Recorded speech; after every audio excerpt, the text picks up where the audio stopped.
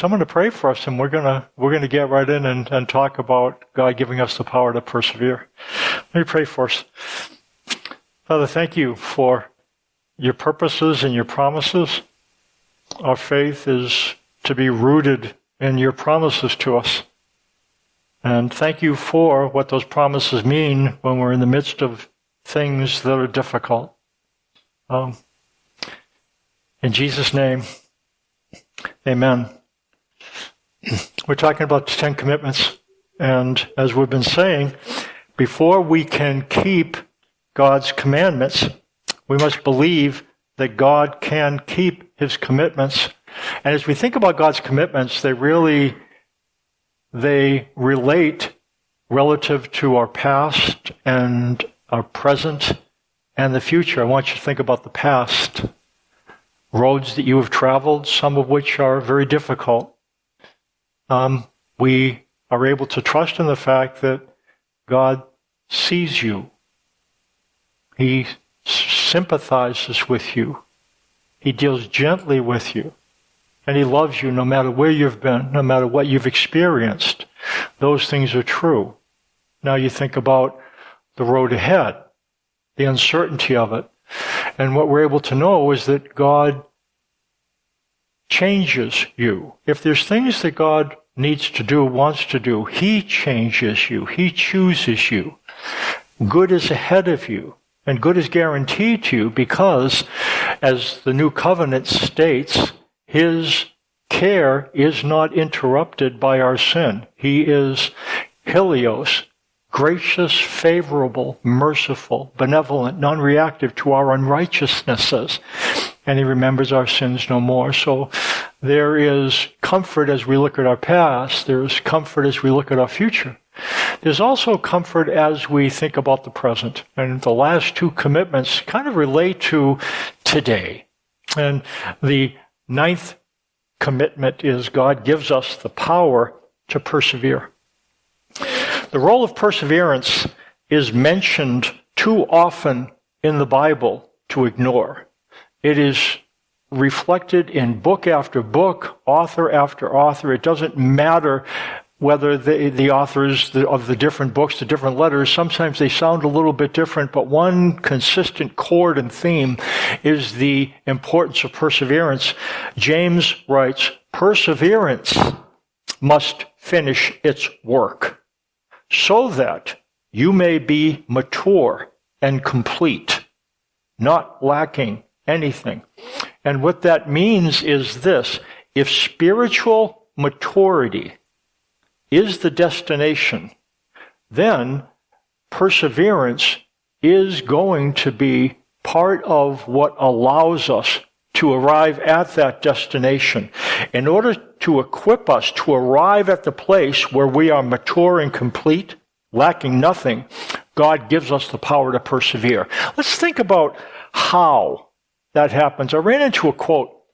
It's attributed to different people. I think maybe the one a couple hundred years ago by a man named Johann Wolfgang von Goethe.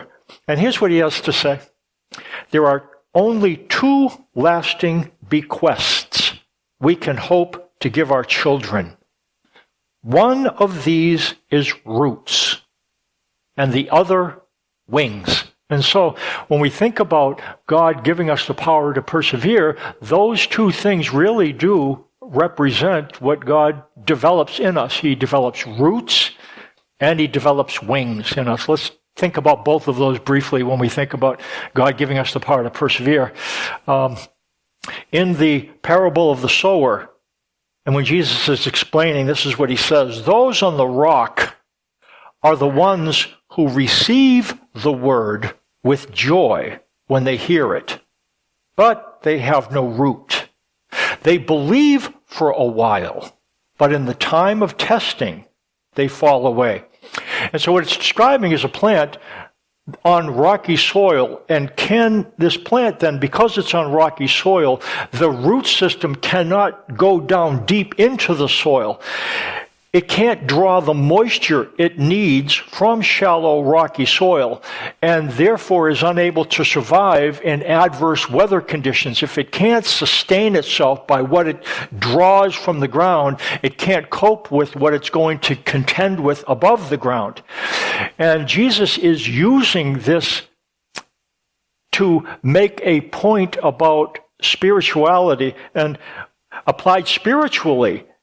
In the time of testing, these individuals who believe what he says, but in the time of testing or temptation, they fall away. Learning to remain, because that's literally what perseverance means. It means to remain under. You're in a circumstance that you'd like to change if you could, but you can't. You don't have the power to extricate yourself from a difficult circumstance. And perseverance is not having the ability to get out. It's learning to remain under a circumstance. Learning to remain under unwelcome, unwanted circumstances is what perseverance requires. So again, we could ask, how is this developed? Jesus' half-brother James wrote a letter, and in his letter, he gives us some guidance about developing perseverance. Here's what he says in James chapter 1, verses 2 through 4. Consider it pure joy, my brothers, whenever you face trials of many kinds, because you know that the testing of your faith develops perseverance. Perseverance must finish its work so that you may be mature and complete, not lacking anything. Perseverance is developed by experiencing trials, by going through trials, difficulties, circumstances that we would change if we could. By going through those things, we develop the ability to trust God. I want you to imagine, just as an illustration, that I'm on a cliff face, and I'm harnessed in. The way it works when you're rappelling from a cliff face, there's a device up on top of the mountain, driven into rock, and a line has been run through an eyelet that is connected to my harness, and there's the other side of the line.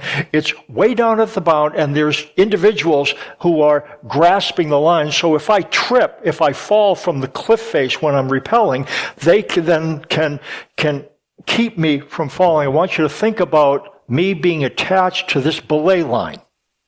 And let's say that there are a couple auxiliary lines, not the main belay line. There's a couple auxiliary lines that are just there to provide a little bit added comfort. But that main line is the one that can hold me up. I want you to imagine that I'm on that cliff face, and I trust the line. I trust this line's going to hold me up, no matter what happens.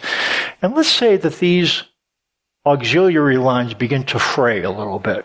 Now, I might say I trust in this main line, but my real ability, the real evidence of whether I trust or not is how I react when these auxiliary sorts of security, they start to fray and give away.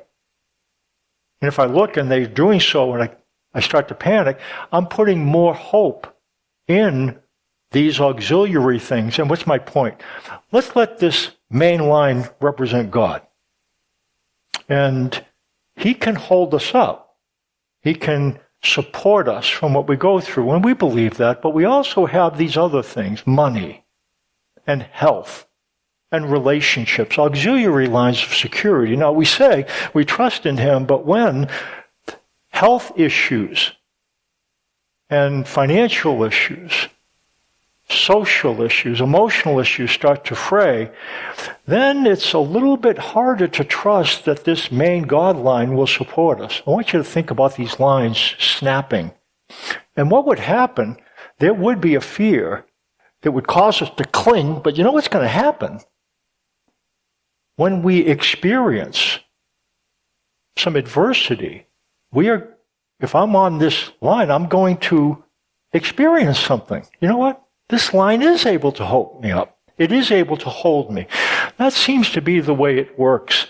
When we are walking with God, He allows things, causes things that we depend on to become not as secure as we would like.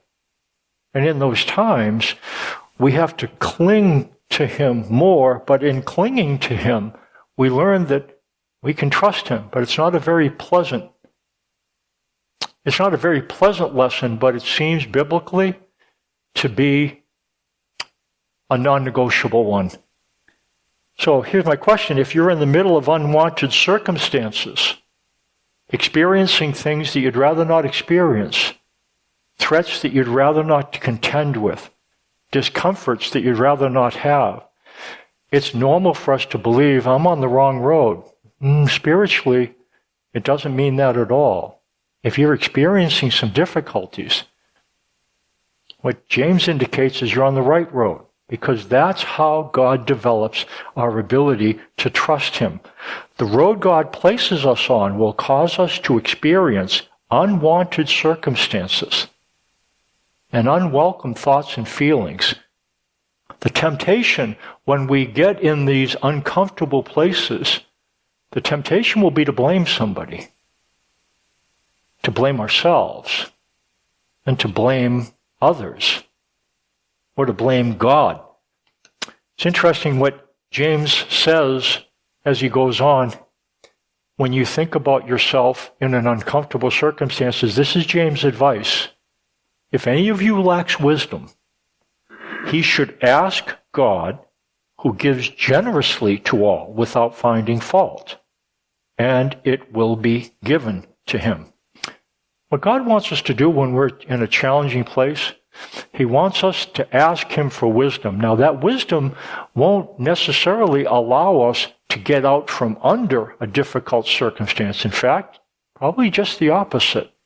Wisdom would be what we need to be able to stay in it. Because when we learn to remain in difficult places and cling to God, that's what develops perseverance. And what it says, perseverance is non-negotiable. Perseverance must finish its work so that you may be mature and complete, not lacking anything. So what this means for us, the tool that God uses to craft deep-rooted spiritual development are difficulties, trials. And what He wants us to do when we get in that place, our natural tendency will be, get me out of here, and that's okay to be honest with God. But what He also wants us to ask Him for, God, give me wisdom so that I can think and act in the way You want me to think and act. There was an experiment done in the early 1980s called the Biodome. It was an exercise to create the perfect living environment for human beings, plant, and animal life. A huge glass dome was constructed. Artificial controlled environment was created. The perfect growing condition for trees, fruits, and vegetables. They had purified air, purified water, filtered light, so on and so on. It was a perfect living environment. People lived in the biodome for months at a time. It was wonderful because everyone was doing well. It was a wonderful environment to live in, except for one exception. When trees that were planted grew to a certain height, they would simply topple over. Just fall right over. It baffled scientists for the longest time until one day they realized that the one natural element they forgot to recreate in the biodome was wind. When a wind blows against the tree, it's that stress of the wind that causes the tree to put down its roots deep into the soil to anchor itself, and that doesn't happen when there is not the wind to challenge. Trees need wind to blow against them, which in turn causes their root systems to grow deeper into the soil, which in turn supports the tree as it grows taller. In order to cause us to drive our faith deep into the soil of His promises, we will experience adverse conditions. And it's the experience of adversity that causes us to drive the roots of our faith deep into his promises. Somebody put it this way: we really don't trust God until we have to.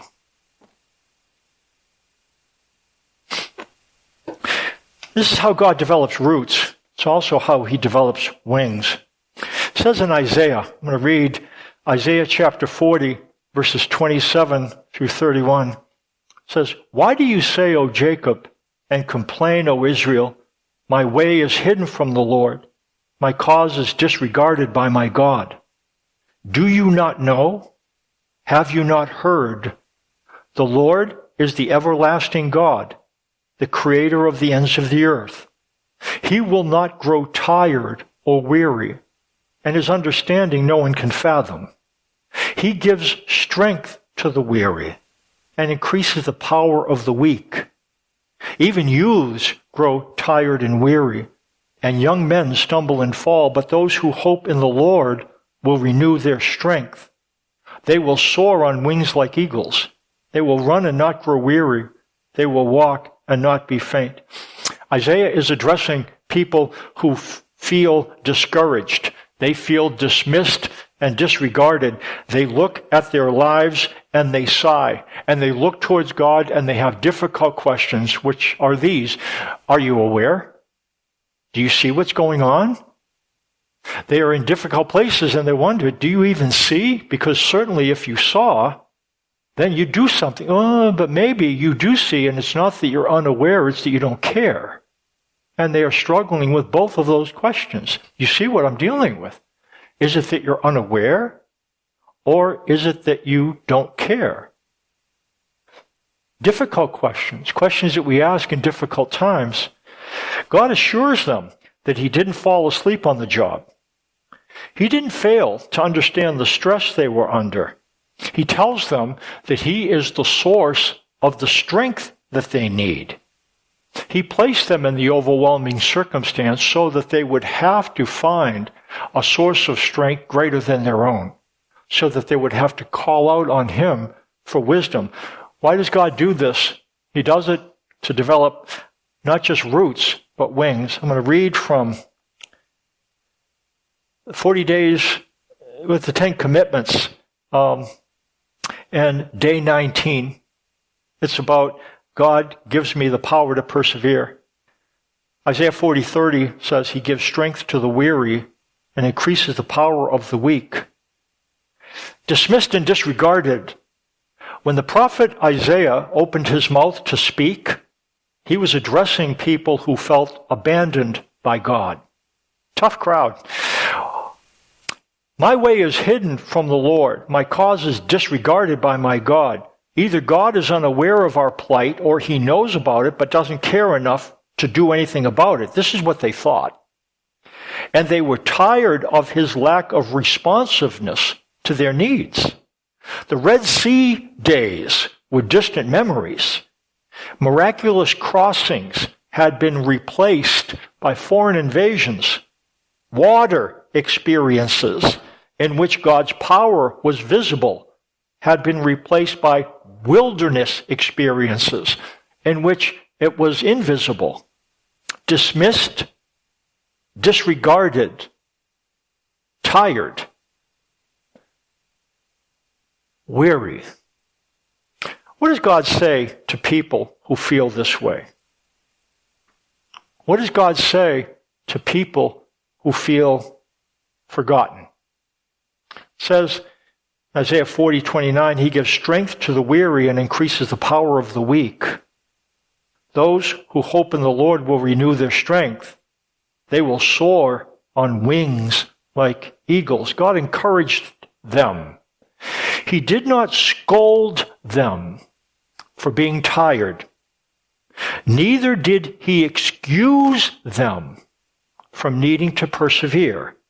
He encouraged them to hope in him so that they might renew their strength. Strength would cause them to soar on wings like eagles. Weariness is the problem. Weariness is the problem. Strength is the need, and hope is the solution. Great.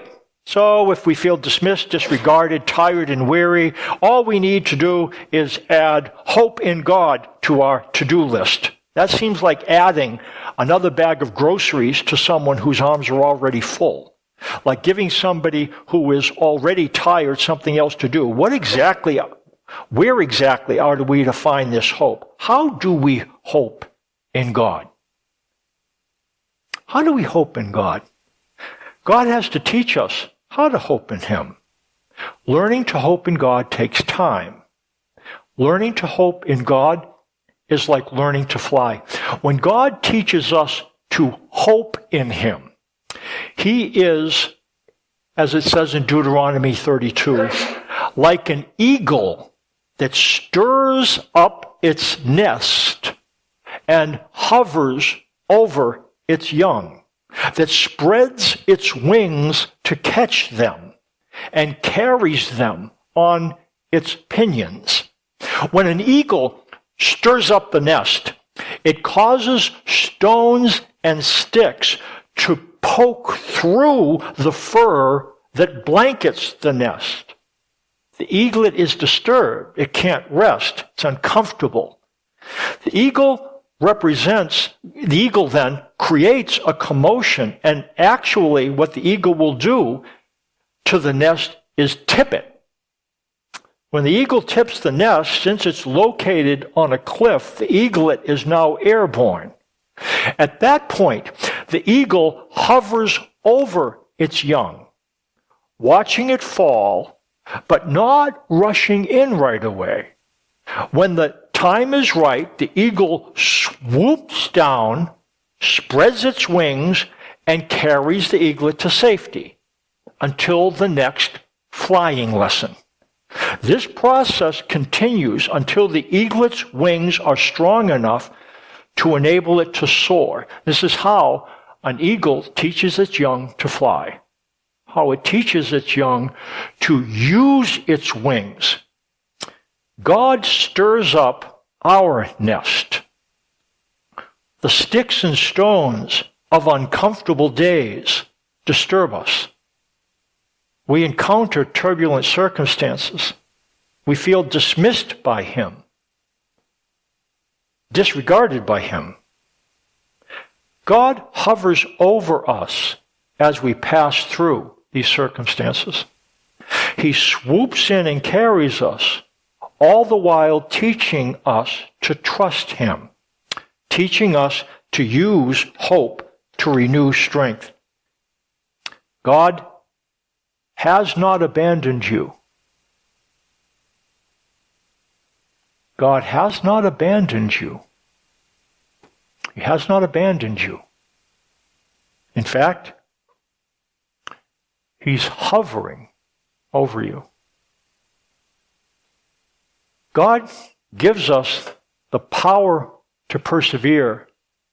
He uses difficulties to give us roots and wings. Let me pray for us. Father, you give us the power to persevere. Perseverance is a non-negotiable if we are to grow strong, deep roots, broad wings. We are going to experience things that are turbulent, difficult. In those times, it will be tempting for us to feel as if you're either unaware or that you don't care, neither of which is true. You allow us, you cause us to go through trials in order to build trust in us. You would have us come to you seeking the wisdom that won't necessarily eliminate the tension created by the trial. Tension is a normal part of experiencing turbulence. You don't promise that the tension will be removed or eliminated. Trusting in you means not that the tension will be eliminated. It means that we'll be able to endure it. It might not lead to great feelings, but that's how you teach us to trust you. I thank you for the fact that you do care for us. And I pray that you would help us as we learn to walk with you, that we would develop roots and wings in Jesus' name. Amen.